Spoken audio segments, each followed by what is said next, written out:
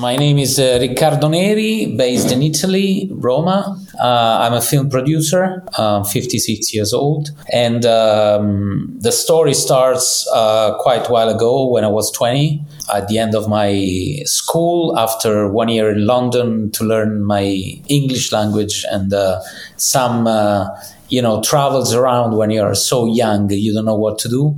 I decided to start in the film business as a PA, thanks to my mom, because from my mom's side, my grandfather was a key grip of the neorealism of the Italian films.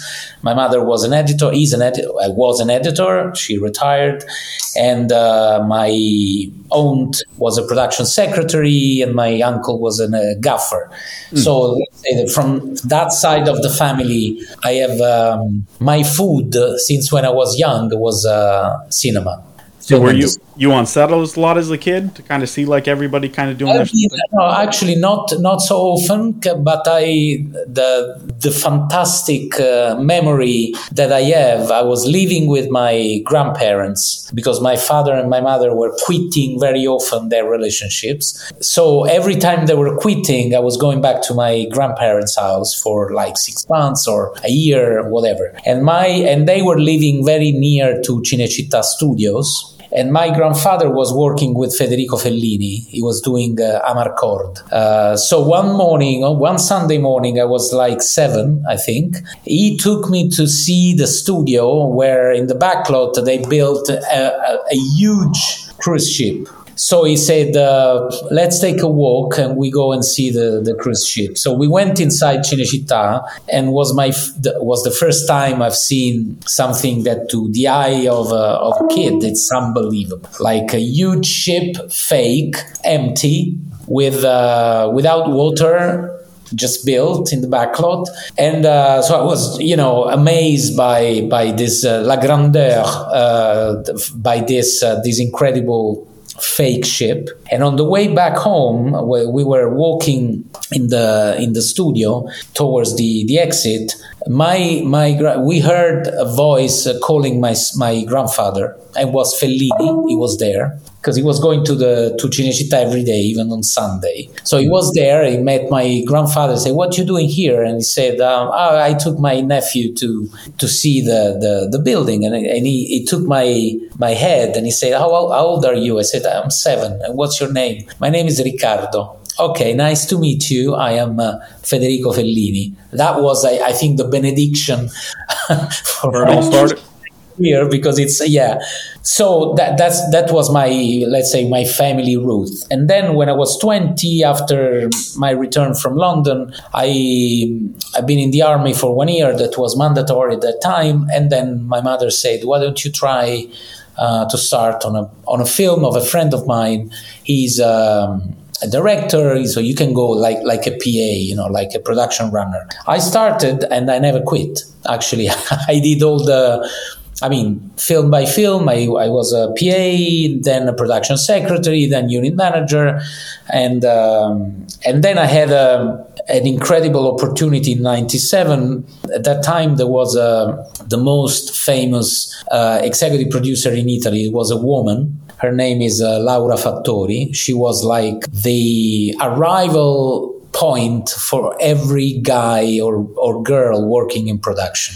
Everyone wanted to work with her because she was like the point of reference of every international movie coming to Italy. And I knew her name and I was saying the dream, who knows if one day Laura can call me to work. So I was working on I had an incredible opportunity through a friend to work on my first international film. That was A Portrait of a Lady.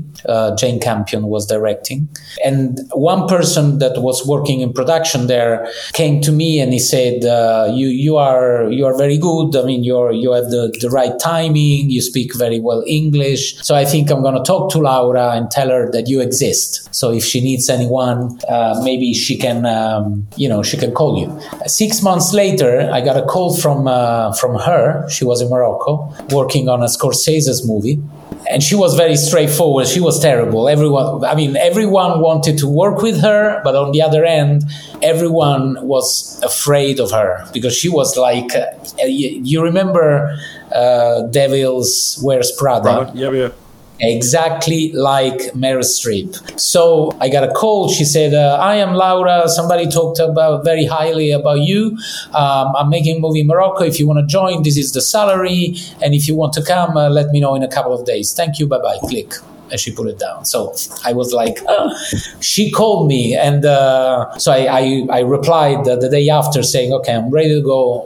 Just let me know what to do. And I went to Morocco and I spent 7 months there working as a location manager on this Martin Scorsese's film that was Kundun, the one about the Dalai Lama. When I got there, I was very shy. I was not talking to anyone and a bit afraid of her. And then after a couple of weeks, she came to me and she said, so I want to make a test with you. I send you on the mountain of the Atlas mountain in the north of Morocco, out of Marrakesh. There's a very difficult location to prepare. Go there and do your job. Let me know. I want to see what you can do. So I was alone. I went there. I was like crazy, trying to make the best location possible. When I got there, it was 70 kilometers driving from Marrakesh, where I was overnighting. There was nothing. In the middle of nowhere, up to the mountain, this tiny village where we had to build a construction. So I got there the first time with a local location manager, and I realized that to go up, the only way was ride donkeys. So I jumped on a donkey and I said, okay, let's go and see, touch wood. And I started, and it was like 15 or 20 minutes by donkey, but it was like this, it was very steep. So you couldn't go walking. I did it once and I was dying. So I went up. It was an incredible place, but thinking how to bring the construction, how to bring the crew, the actors, and Martin Scorsese. So I started to think, how can I make it possible, funny, and also realistic for the time we have. You get there, you need to start filming in an hour, you have to bring everyone up and blah, blah, blah. So the village was like maybe 150 people living there. It was very, very small, the one below. So I went to the imam, that was the owner, like the mayor of the village. And I said, I need everyone working for me. No one excluded. Everyone, every donkey, every woman, every person working for me. So instead paying individually every person, what the community needs. And he said, well, actually, we need water. Okay. And where is the water coming from? He said, from there. And he pointed a corner in the high to the mountain where there was a kind of a lake. So I said, okay. I went back to Marrakesh. I met a person who was doing this kind of work. Bringing water with pipes. And I said, can you make me a budget? Can you estimate how much time you need and how much money you need to bring the water from the lake to this village that it was called Imlil? He came with me the day after and said, this is like, I don't know, I don't remember if it was something like $18,000. Okay, let's do it. And in 10 days, they had the water in the village. And then from there, everyone was working for me. So I had like 45 donkeys. Every house was open for us to cook. The ladies were cooking. The kids were helping. The men were doing labors, they were doing painters, whatever. And in 3 weeks' time, I had all the construction coming from where the unit was up to the set. So when they got there for the shoot, Scorsese came to me and said, you are the location manager? I said, yes. How do I get there? There's a donkey for you. Prepare for Martin Scorsese. So it was different, was all decorated. I put Martin Scorsese on a donkey and he went up. We shot, and at the end of the shoot, it was only 3 days, he went to Laura and he said, this guy knows how to make movies much better than me. Thank Martin. When we came back to Italy, Laura called me and she said, okay, you can become my production manager. And from there, we made 3-4 movies together, 5 movies together. And then I turned into line producing, and then after quite a while, executive producer. In 2004, I decided to open my company because I was working for producers, but I was also, the ambition was to become a producer, of course. So I started the company, and for 5 years, actually, I worked as an executive producer for other producers and with my company. The beginning wasn't easy. That is never easy, especially working in Italy, where apart from being a very good one, you have to have a lot of connections, sometimes political, sometimes, like lobbying or something like that. So it was difficult at the beginning because I didn't have any, actually. I knew how to make movies well, but my only expertise was budget for a movie and finish the movie in budget without going over. But I didn't know how to find money, which is the relationships and blah, blah, blah, the tricky things. So it was quite difficult at the beginning, but everything went well. Besides from, the first 5 or 6 years where I was struggling a little bit, but now I'm happy because the company is well positioned. We're doing a lot of things, And how did you get through those first 5 or 6 years? Because I know when you start a company, it's pretty hard. Yeah, well, we did some commercials. The company was very small. I had one secretary with me. The office was very little, which is, we were spending the money we had. No investments, no nothing, just looking for. And then we did one interesting documentary that had been sold worldwide. And from there, I can say that from there, it grows little by little, year by year, until 2015 and 2014. And then after 2014, we started collaboration with big studios, big directors, big names, big projects, and now I have to say, we're fine. Sorry, we've been lucky that in 2010, 2012, in Italy, we have this incredible tax credit that works very well. So it's an attraction for foreign companies. And so they come. You don't have to look for them. It's different. It's a bit different. And, when you were first starting out your company, was there any big obstacles you kind of had to go? I know not financially, but on sets or anything that happened to you that you kind of had to figure out? No, because actually my expertise when I was on set, I knew exactly what to do. Me and my team. I can say, I don't want to, talk of myself like a great producer, but budget and set, running a set, it's my real expertise. I know exactly what to do. So at that time, you were like, I knew how to run a set. The business side of it was the new thing for me. Yeah, exactly. And is there any time in filmmaking that you just didn't feel like it was for you, that you were going to maybe give up on kind of this and kind of move on to something else? No. Never. And what advice would you give to new filmmakers starting out? Depends. Filmmakers means directors and producers. To film directors, I advise them that they have to ride the market request, even if they are authors, especially at the beginning. They have to be very smart in intercepting the request of the people, the studios, the producers. Because you may have the best film written or the best story, but the first answer you receive is that, yeah, but it's not the right time. I'm not saying your film is not good, but it's not the right time. People don't want to watch this kind of movie now. So that's my advice. Try to be on the shore, on the wave like a surfer always, because otherwise you go underwater. To producers, more or less the same. What's happening, let's say from the pandemic, there was a lot worldwide, a lot of request of contents, a lot of work, a lot of new upcoming producers are born. Just because the content are just a crazy request from all the platforms, all the streamers, televisions.